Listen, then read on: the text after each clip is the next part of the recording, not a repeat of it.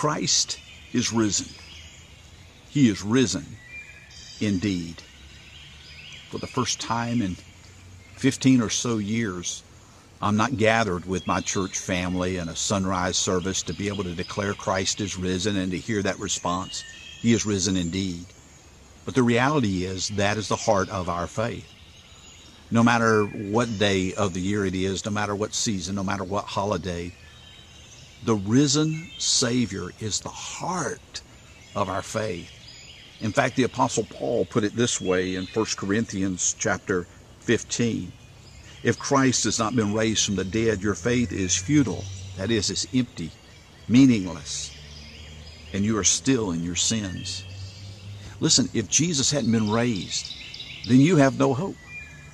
Your faith is empty. You're worshiping nothing if Jesus is still dead. And so today, as we celebrate this resurrection, Easter Sunday, I want to invite you to hear God's word with me in John chapter 20. Let me set the table a little bit to get us caught up to where this passage begins. A number of women had gone to the tomb. They went to grieve, but they also thought that they might be able to finish the anointing that was rushed on that Friday evening. And so they go to the tomb in search of Jesus and discover the stone's been rolled away and Jesus' body's not there.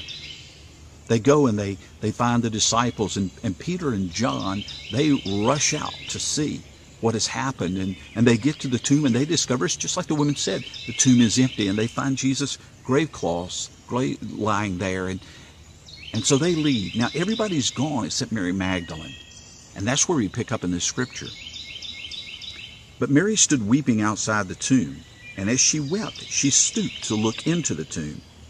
And she saw two angels in white, sitting where the body of Jesus had lain, one at the head and one at the feet. And they said to her, "Woman, why are you weeping?" And she said to them, "They've taken away my Lord, and I do not know where they've laid him." Having said this, she turned around and saw Jesus standing, but she did not know that it was Jesus. And Jesus said to her, "Woman, why are you weeping? Whom are you seeking?" Supposing him to be the gardener, she said to him, "Sir, if you've carried him away, tell me where you've laid him, and I will take him away." And Jesus said to her, "Mary." And she turned and said to him in Aramaic, "Rabboni," which means teacher. And Jesus said, "Do not cling to me, for I have not yet ascended to the Father, but go to my brothers and say to them, I am ascended to my Father and your Father, to my God and your God." And Mary Magdalene went and announced to the disciples, "I have seen the Lord," and that he had said these things to her. Wow. What a powerful, what an incredible scripture we read this morning.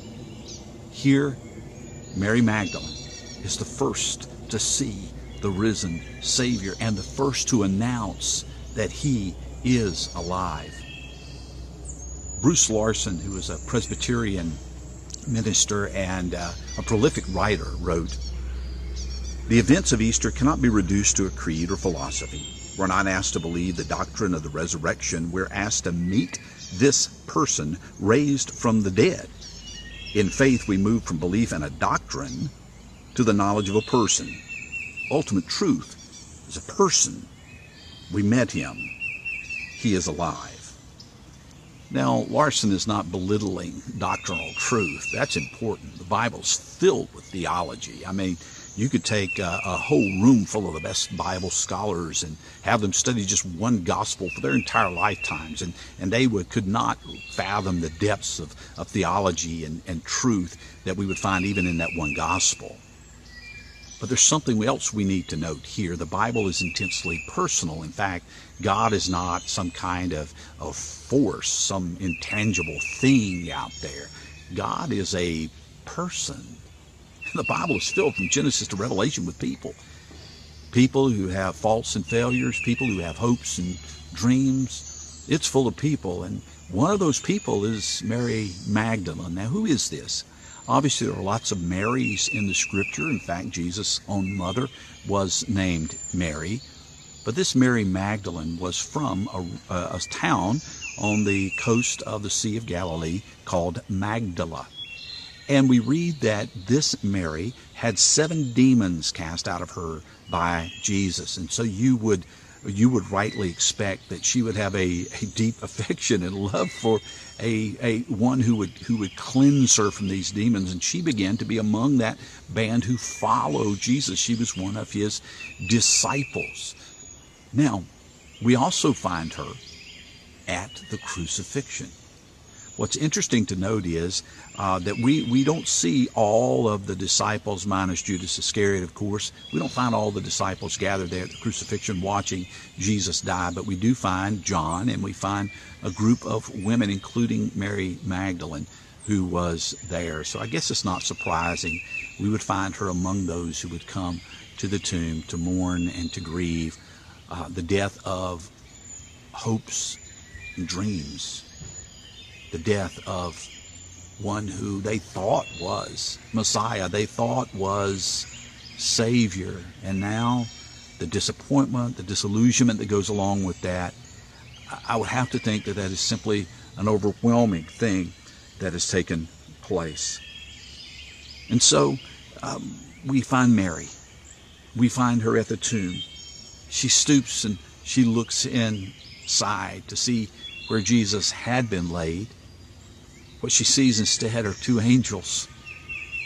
And then when she turns around, it's Jesus. And she's able to declare, I have seen the Lord. What a personal thing. It's not, I've heard secondhand reports about this, or the angels told me this. No. I have seen the Lord. I've had a personal encounter with Jesus face to face on this morning. And she got the chance to declare that to others. I have seen the Lord.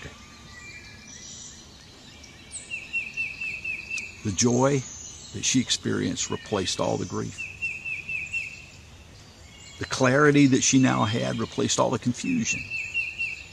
And she was able to celebrate, to rejoice that Jesus rose just as he promised. You see, the disciples didn't get it.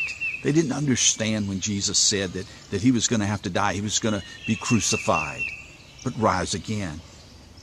But now, having seen the Lord, she could not doubt it. And very soon, many others would see Jesus too, face to face, have a personal encounter. One of the neatest ones is with Thomas, doubting Thomas, who gets to not only see Jesus, but to touch him, to put his hands in Jesus' wounds. Jesus did rise, just as he promised he would rise. And Mary got to proclaim, I have seen the Lord. Now, let me be honest. I have not seen Jesus face to face, not the way she did, not the way the other disciples did. But just as the Bible promised that Jesus would come the first time as Messiah and Savior, the Bible promises that Jesus will come again. And it gives me the assurance that as a child of God, as a person who has trusted in Jesus Christ, that I will see him face to face. I have a personal relationship with him now, but I will have a personal encounter with him that will make all the challenges of this life, all the difficulties, all the sacrifices, all those things worth it. Because Jesus is alive, and in him I have life. But let me ask you this Easter morning. Is it personal for you? Do you have a personal relationship with God through faith in Jesus Christ? Do you have a personal faith that Jesus is your Savior and your Lord? You see, I firmly believe that God wants this Easter to be personal for you. It's why he sent his Son to die on a cross, to pay the price for your sins and for mine, to die for sinful humanity, that we might have a personal relationship with the God of the universe. When we see the cross, the sacrifice that Jesus made, that is not the end of the story. the tomb being empty. It's not the end of the story. It is an invitation to believe, to receive, to trust in Jesus as Savior and Lord, and to follow Him. If you'd like to do that, I'd love to hear that decision of yours, and I invite you to send me an email at mynextsteps@gracefellowship.ws. We'll be happy to follow right back up with you and to share with you what it means to have a personal and growing relationship with Jesus Christ. I share good news with you today. Christ is risen. He is risen indeed.